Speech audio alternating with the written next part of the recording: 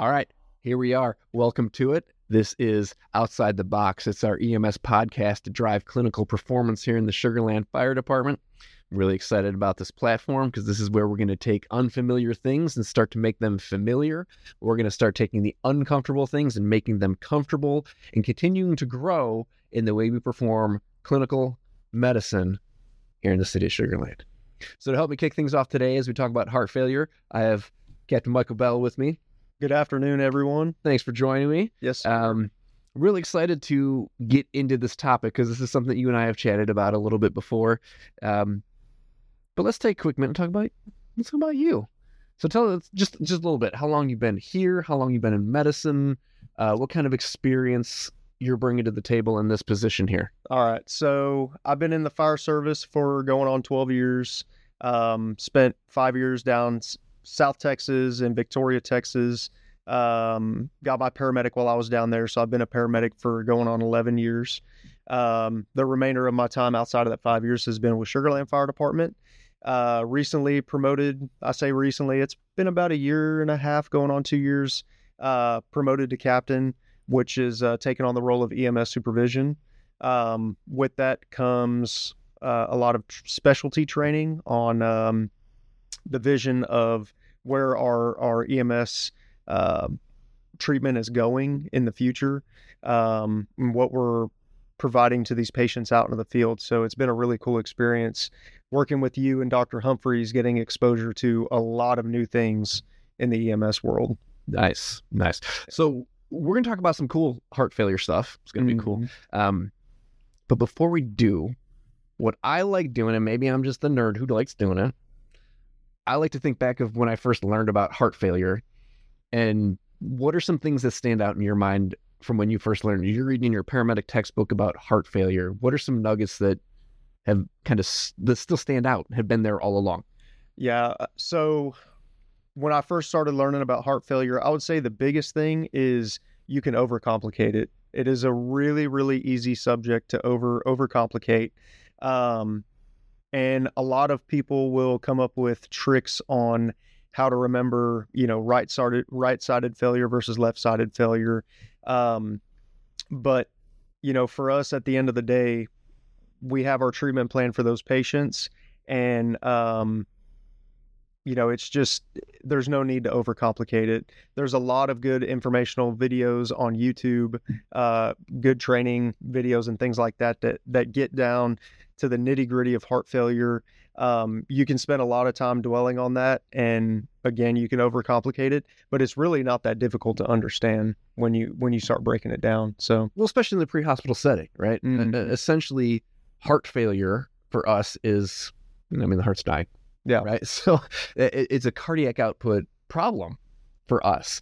And as we dive into this and talk about some of the pathology, heart failure is always secondary to something. Mm-hmm. Is the other part of it, that a lot of pre-hospital medicine tends to land in the symptom management side of things. And I think heart failure is absolutely one of those things that we have a low circulation, we got low perfusion, we have poor respiratory effort, all of these things we kind of piecemeal together solutions. And we're going to talk about the bigger picture, what we're looking at here today. But that's kind of how I thought of it too, coming up, is just there's too much water in the lungs, there's too much water in the feet. Right. Heart failure, go. But actually, I remember it always being a standalone issue. Mm-hmm. That a lot of times we're dealing with a STEMI that produces acute heart failure. We're dealing with other complications, other dysfunctions that produces acute heart failure, or an acute tipping point of chronic heart failure, that we have people that with the prolonged hypertension, untreated, unmanaged, and then just this little tipping point. Yeah, we have exceeded the compensation, right? Yep. So when we treat heart failure, it literally is just symptom management. It's treating the symptoms that came secondary to whatever this other ailment is. So correct. Right. And like I said, it's essentially, it's cardiac output. You can put it with any of your cardiac rhythm management that, again, I'm a soapbox about reference ranges and whatnot. We can have a heart rate that's faster faster than normal. Normal's lame, but faster than normal. And I'm not worried until it compromises the ability to circulate blood, right? Same thing with low, that again, you'll hear it plenty, but the Chicago kid from the 90s, Michael Jordan's the GOAT, LeBron, Jordan's resting heart rate when he was playing ball was 33. So it's a very low heart rate by the book.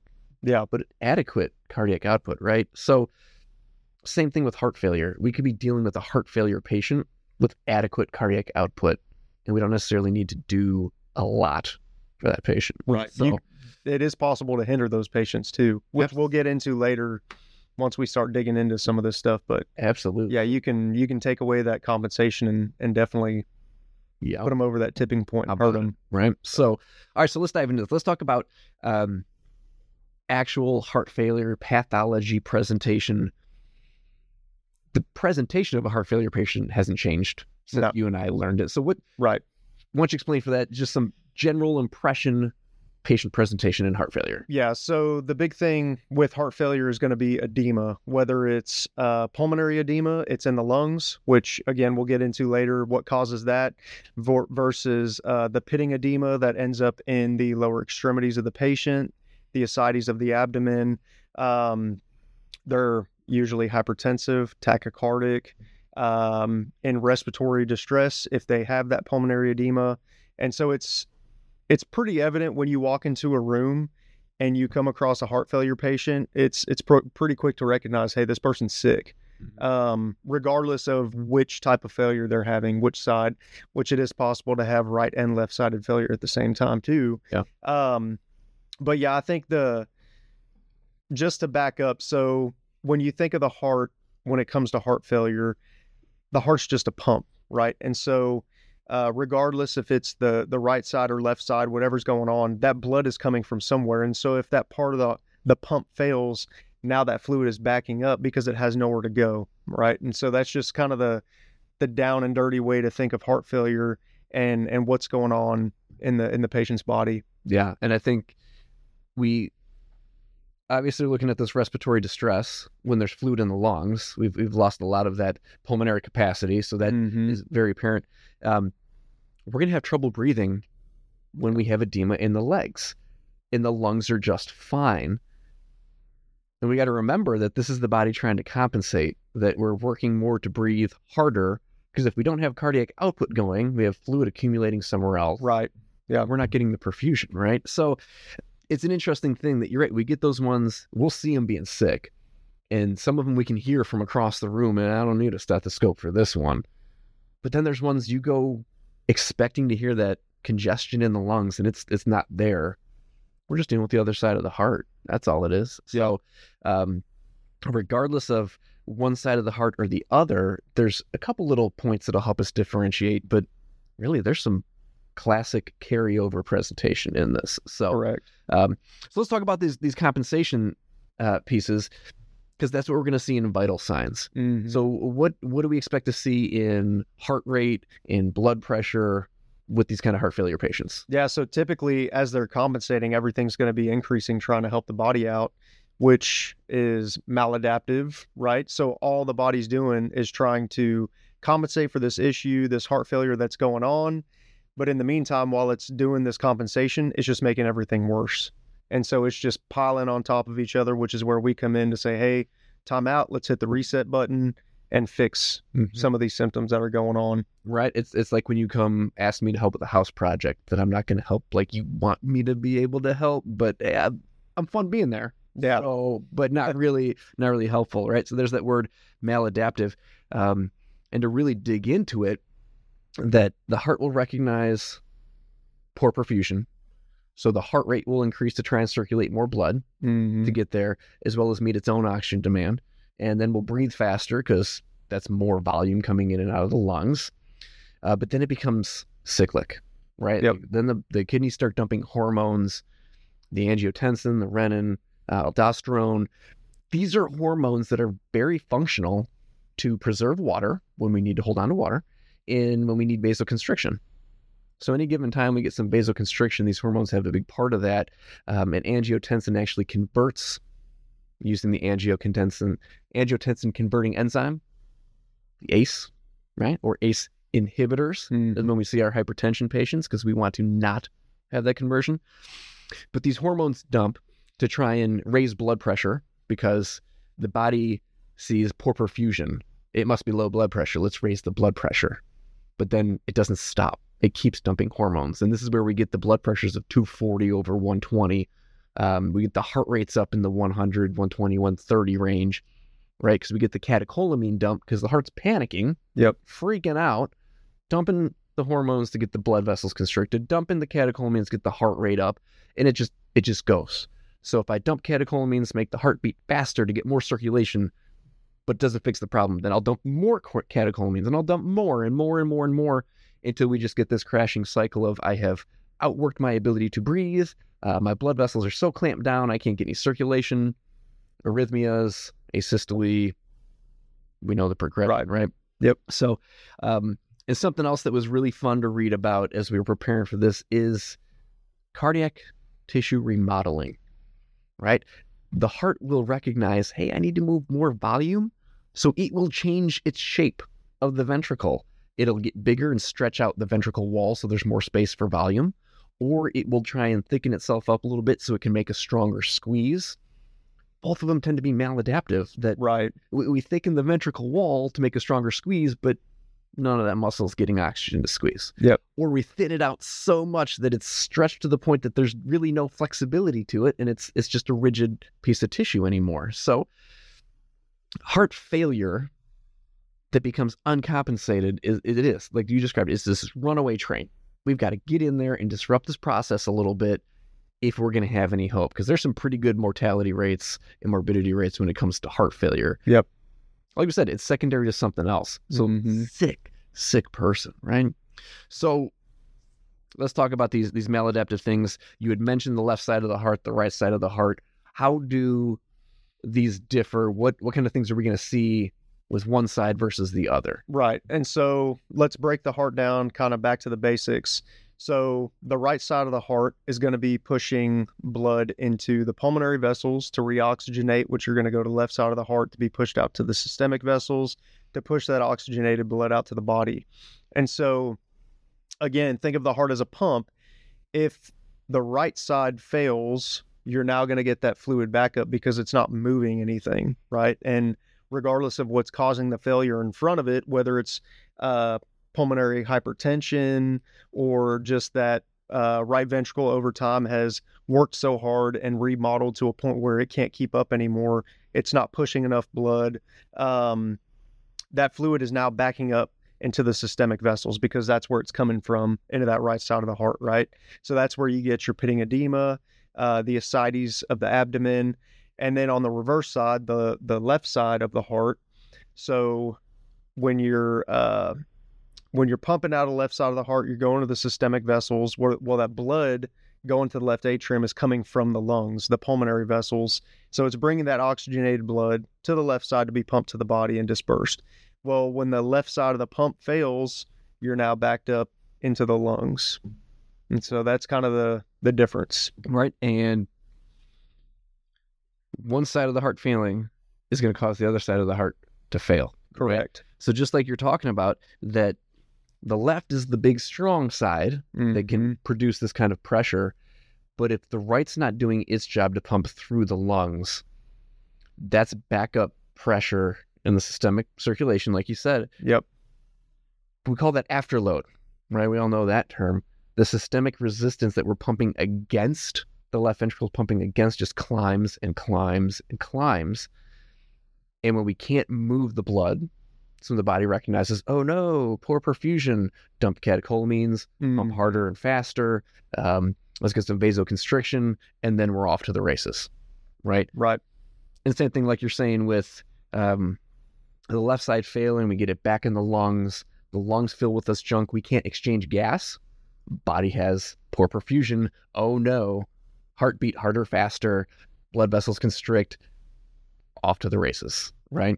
And it is. And the right side's only going to last so long, being a smaller chunk of tissue. Correct. It's also pumping against that tissue. So we worry about fluid accumulating in the lungs and not getting gas exchange, right? But then the right side's pumping against that. And the thing we need to realize is that's increased pressure. That's pulmonary hypertension, that pulmonary artery gets backed up and filled and there's nowhere for it to go.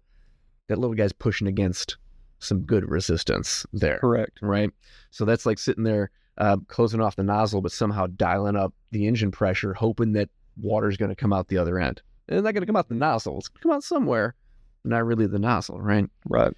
Okay, so what's our classic treatment, though? How do we treat heart failure? Nitrates and CPAP. Boom. That's it.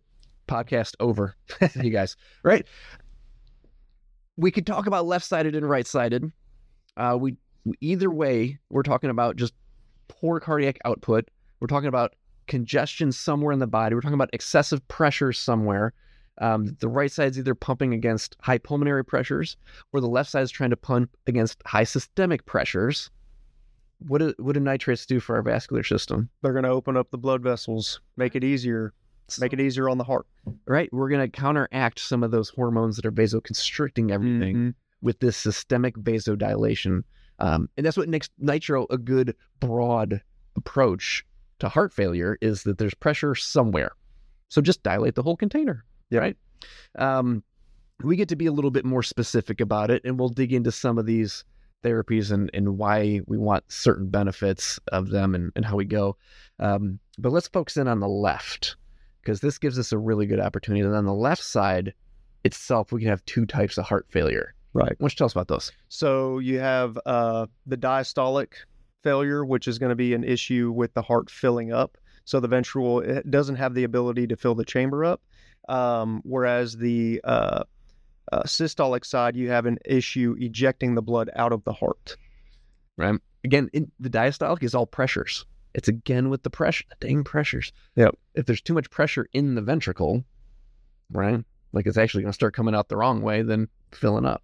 So with our classic traditional means, how do we tell the difference between a filling problem and an ejection problem?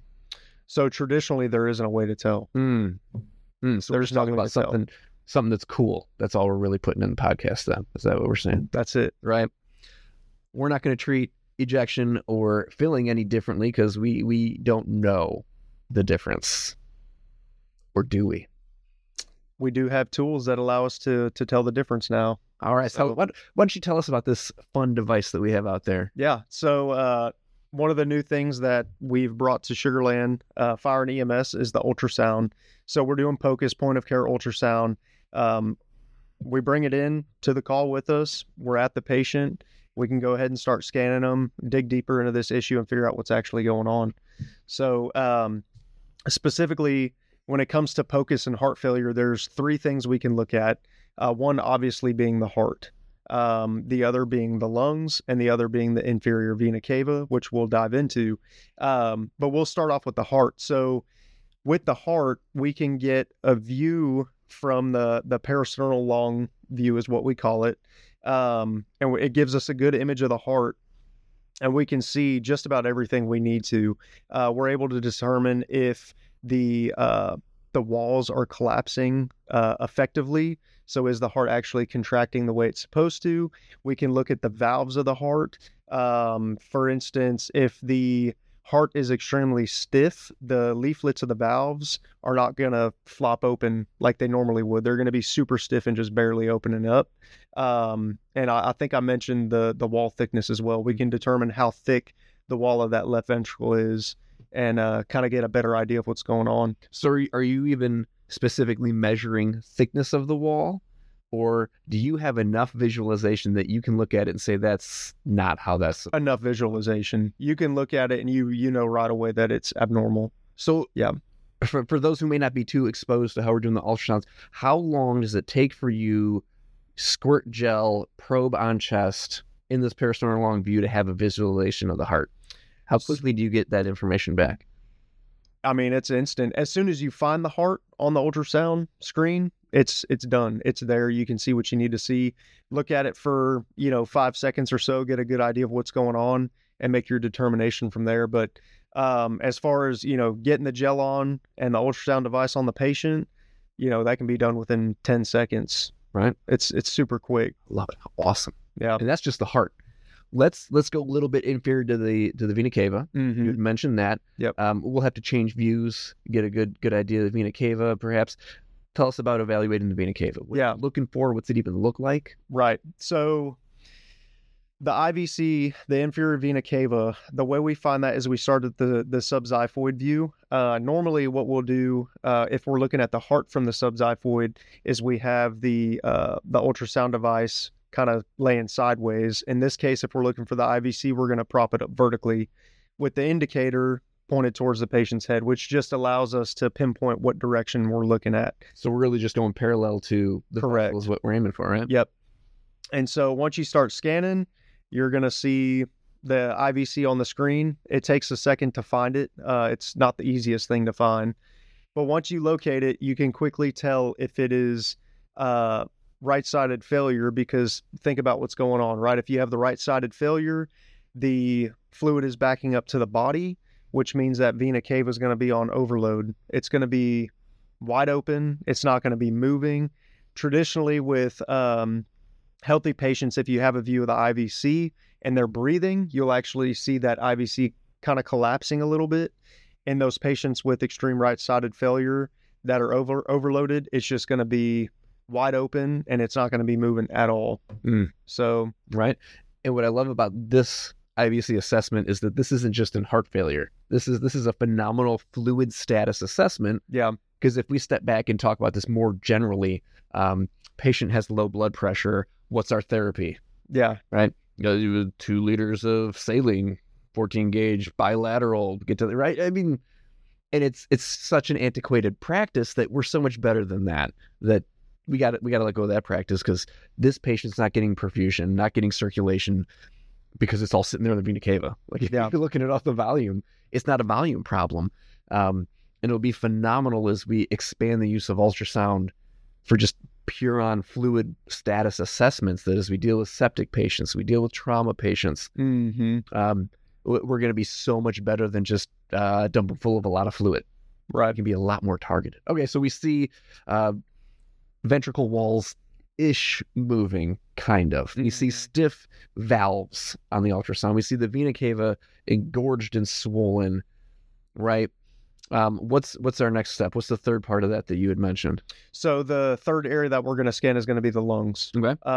That is a really simple procedure to be done. Mid-clavicular, again, that probe is going to be vertical. You place it on the patient, and you're going to have to kind of work your way through the ribs to get the visualization of the lung. But essentially what you're looking for are what are called B-lines.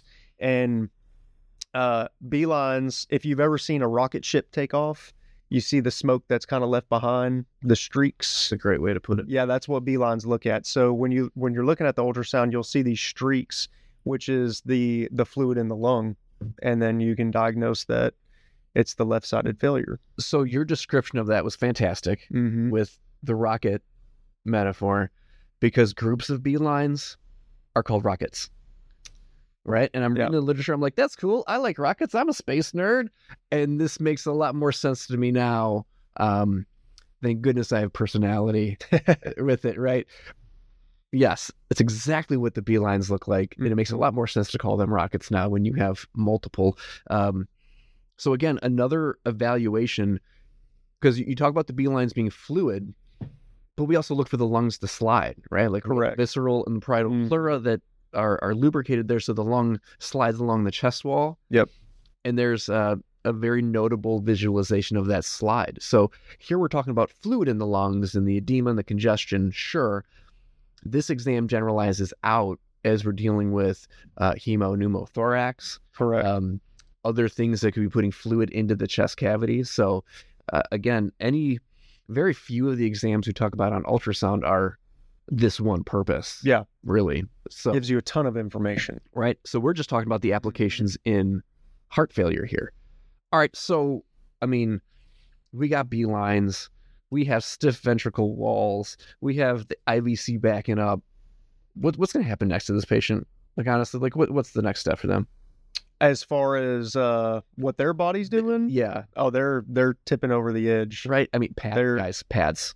Yeah. Right. I mean, if we have the vena cava swollen up, and we have stiff ventricle walls, and we have the lungs full of fluid, like the whole heart has failed, right? No, sir, we put this Lucas machine on everybody. Just put your irons here. It'll help you be comfortable, right?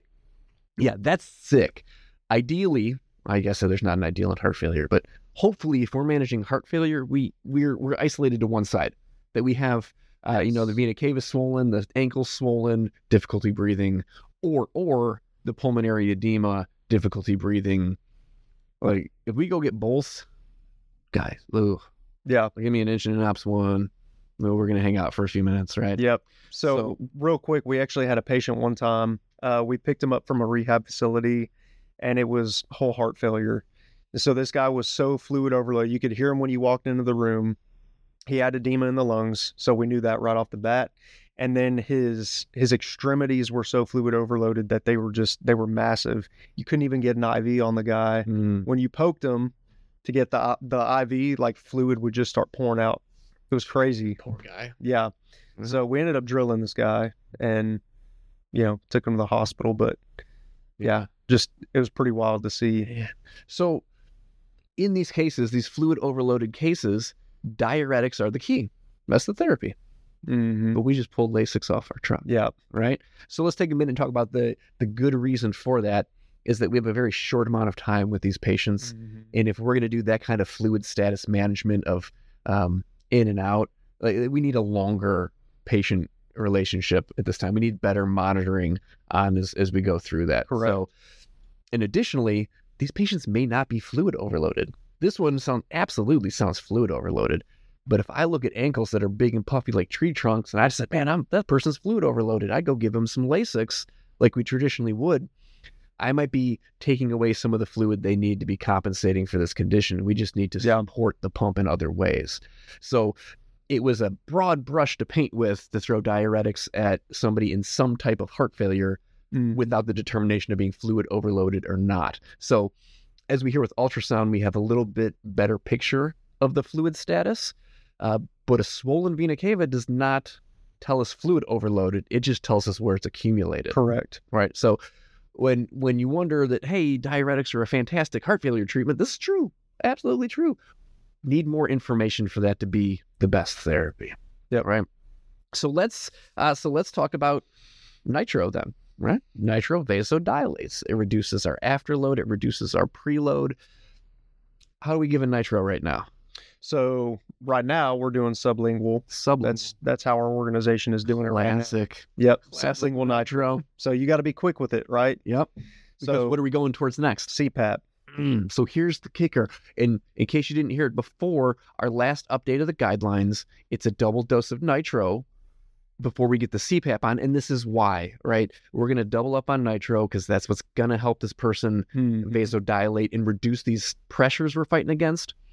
Because we don't want to take CPAP on and off. Right. The time you go break a seal, there goes your PEEP. There goes the benefits of it.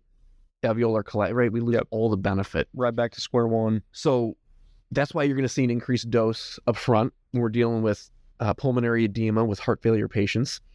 But maybe there's some other options that we need to talk about. So IV nitro is a thing. Mm-hmm. IV medications, right? Fantastic IV nitrates. And there's pros and cons to any of these routes, right? So we talk about sublingual's limitation, and you lose some of it to swallowing it. So not all of it gets absorbed. You lose the route as soon as CPAP goes on. Mm-hmm. So, right? So IV, we need a line, we need access. You described your patient that's a challenge in access. Exactly. Just like anything, you need to take the time to verify the medication, draw up the medication, administer the medication. And it's not like IV nitro has a long half-life any more than sublingual nitro. I mean, nitro is nitro. Right.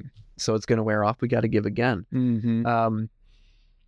One that I'm a fan of that we talked a little bit about before we were starting the show was nitro paste. Yeah. And it's transdermal route. And it's like an older one that I don't know, like fell out of practice, came back around a little bit back. It's phenomenal.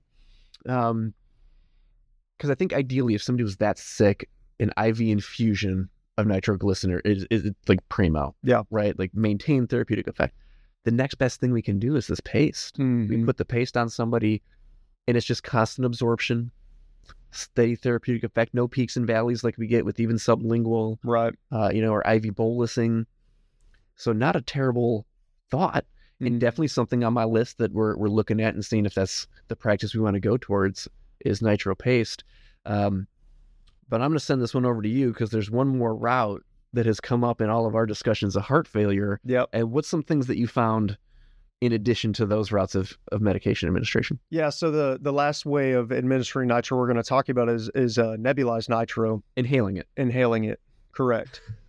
And so I listened to a podcast that you had sent kind of talking about nebulized nitro, and I dug further into it, did some research on it, and found out that the nebulized nitro became really popular during COVID-19.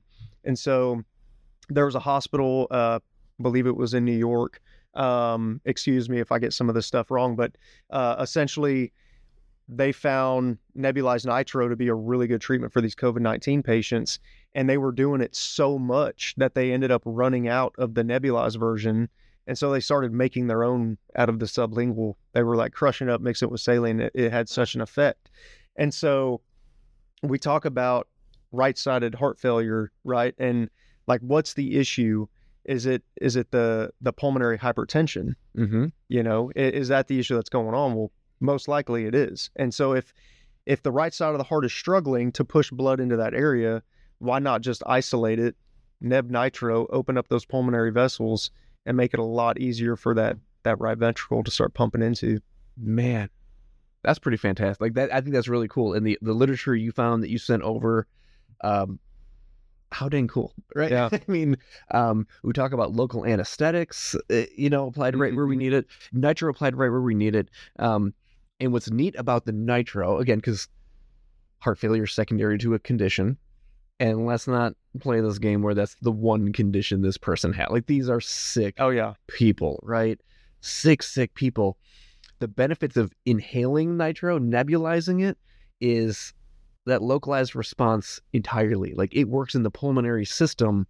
You don't get systemic vasodilation the way you do with any of the other routes. So talk about target specific therapy, for crying out loud. Point. I mean, that's awesome. That if all we need is to reduce this pulmonary pressure that we're pumping against, fabulous, right? Right. So some tricks with it, though. I mean, it's got to get absorbed into the lungs to be active. So good chance the person's still going to be on some CPAP, some type of ventilatory support. So none of these are their own isolated thing. But I'm excited to look at what other alternatives should we be talking about in heart failure, even just in the nitrates. Yeah. Right. We already talked about sublingual. I think we kind of outgrown sublingual nitro and heart failure for sure right now. Right. So it's always a pain. It is. Every patient. And there's a place, and we're still going to use it in coronary syndromes. Still standard practice there for sure. But if we're going to put a CPAP mask on somebody in heart failure, we need something else. Right. So stand by for that exciting discussion and some of that information, in which, by the way, any of the stuff we're talking about, we're going to link the articles and make them available to you. None of this is a secret. This is all information sharing. So watch out for nebulizers coming up. So CPAP, though, right? Yep. So CPAP, our problem in pulmonary edema is the reduced lung capacity. It's the inability to fill the alveoli. Yep. Right? CPAP goes and addresses that. It helps our airway pressures by opening things up. So think about pumping through a 5-inch hose and the amount of friction loss and how much pressure we need to flow a volume of water through versus our 1 3/4 attack lines, where there's going to be a lot more turbulence and we need some more pressure to overcome that. CPAP's going to help take the pulmonary trunk from an 1 3/4 line to that 5-inch line, maybe closer to a 2.5, but yeah, it's going to make it bigger so volume can move without as much friction in there, without as much turbulence, right? Alveolar recruitment is the fancy word. It just expands the alveoli more. And have you heard this one, that CPAP shoves fluid back in to the vessels? Yes. Have you ever been taught that one? Oh, yeah. Guys, false. Okay. Does not. What it does is it takes the amount of space that has fluid filled in it, and it stretches the space. So there's actual alveolar wall to exchange gas that doesn't have fluid on it. Okay. We just make the space bigger. The volume of fluid doesn't change, but we now gain space to exchange gas. That's how CPAP's going to help us in the pulmonary edema patients. Okay. That's why sitting these people up a bit helps too, is we let gravity pull that fluid to the bottom of that alveolar sac that it's in, so that we have the whole rest of the alveoli to exchange the gas. So we restore our residual functional capacity. It reduces our need to intubate these patients. Yes. Because we talked about difficulty breathing. They're tired. Like, breathing's hard work. And when you have to breathe like this much energy, your heart rate's up, you're not getting the oxygen circulating like you need to for muscles to work. Like, that's exhausting. Yeah. It's kind of scary to think about, like, right? Putting yourself in the patient's shoes. We've all seen that fatigued patient where they're just like, they're done, Man, giving up. When I came through paramedic school, I had the really unfortunate, good circumstance that in the collar suburb of Chicago, and we were like the respiratory problem capital of the western suburbs. Like, everybody had CHF, everybody had COPD. And in the amount of time I was there, I think I tubed like 4 or 5 people a week. Wow. For crying out loud, because nobody called us till it was too late. Yeah. We get there and it was already, and you're like, oh man. So getting to see CPAP kind of put that off goes much to the patient's benefit. I know it doesn't mean we get to tube people as much, but I'm going to go on a limb here and presume you have put a patient on CPAP in your career. Oh, yes. Tell us about that. Not even like the big picture of it, but how dramatic of a change was it to put this mask on somebody? It's quick. It's a quick change. I will say, a lot of times initially the patients are hesitant. They don't want it. They have that fear. But as soon as they get it and they allow it to work, they've got that nitro in and they start feeling the effects. They just kick back and kind of calm down. So something else I want to say too, don't be afraid when you first get there and that patient has that pulmonary edema and you know that you've got to get the CPAP on to start helping them out. I've seen improvement until you get the CPAP set up and ready to go, because it takes a few seconds to get everything together. Throw them on a non-rebreather, high flow O2. Like, that does wonders to throw the nitro in. It helps you get the nitro in and then work your way to that CPAP. Don't not do the CPAP. The CPAP has to get put on, but just during that lag, have somebody throw a non-rebreather on real quick, because a lot of times you'll start seeing that SpO2 start creeping up even with that non-rebreather. But that's a good point. Yeah. Good point. Absolutely. So have you ever had patients asking for CPAP? Yes. You had one of those ones, right? Like, it's crazy. You're like, oh, we're going to put you on this mask. They're like, gimme. Right? They can't get it on them fast enough. And then you get the opposite end of like, no, don't put anything on my face. And you got to coach them through that, right? Yeah. And let's take a minute to appreciate that. Somebody's fighting this thing off their face. This person's dying. They're dying. They're suffocating. They're drowning in their own bodily fluids, for crying out loud.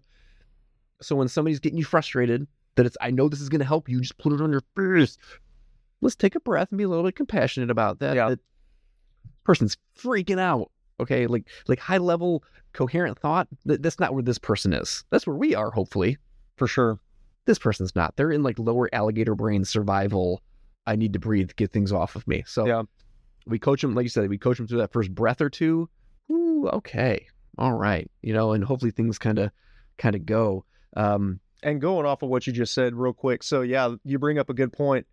Though you do have those patients that are like, give it to me. They know what it is. This has happened to them before. So they understand what's going on. A lot of times the patients that are hesitant, those are first timers. Yep. And they don't know what's going on. They're freaking out. So compassion goes a long way for sure. Right. So let's take one last little point to discuss before we close this out. And that is bi-level positive airway pressure. So we have constant positive airway pressure plugged into the O2 tank. It just blasts this air in there. If we're dealing with CHF patients, we may be adjusting our PEEP up to 7, 8, 10, right, to get that alveolar recruitment that we need. Yep. And these patients are trying to breathe with this constant blowing in their face, but now we got a new option that's going to be coming out to the field, and we're going to learn about it a lot this summer with the ventilators, is bi-level ventilation. What do you know about bi-level ventilation compared to CPAP? What kind of thoughts do you have? I think the big thing is the comfort. right? It's just a lot more comfortable for the patient. Whenever that patient exhales, it's going to decrease the amount of pressure that it's providing, just making it a little bit easier process for the patient. As far as the ventilators are new to me, so still got a long way to go with that on learning about functioning the ventilator. But yeah, I know the bi-level is just a lot more patient friendly. Yeah, they're gonna like you a whole lot more. A lot more comfortable. And just to give some orientation, if you don't realize that CPAP is our constant pressure, right? So we set our PEEP at 7. It's 7 whether this patient inhales, exhales, any point in the cycle. Yeah, just what it is. We set up the ventilator on bi-level, and there'll be more pressure when they inhale. It'll recognize when they start to exhale, and it'll drop that pressure, like you said. It'll maintain the PEEP so that we keep the lungs open. But then when I go to inhale again, it'll dial up the pressure and give that kind of inhalation support. So it is a much more comfortable thing because the pressure is kind of in tune with what part of the respiratory cycle we're assisting. And remember, these people are tired. They need some help taking a breath in because that's the part that takes energy, right? And let's try and reduce the amount of energy they got to spend because they don't have much left. Right.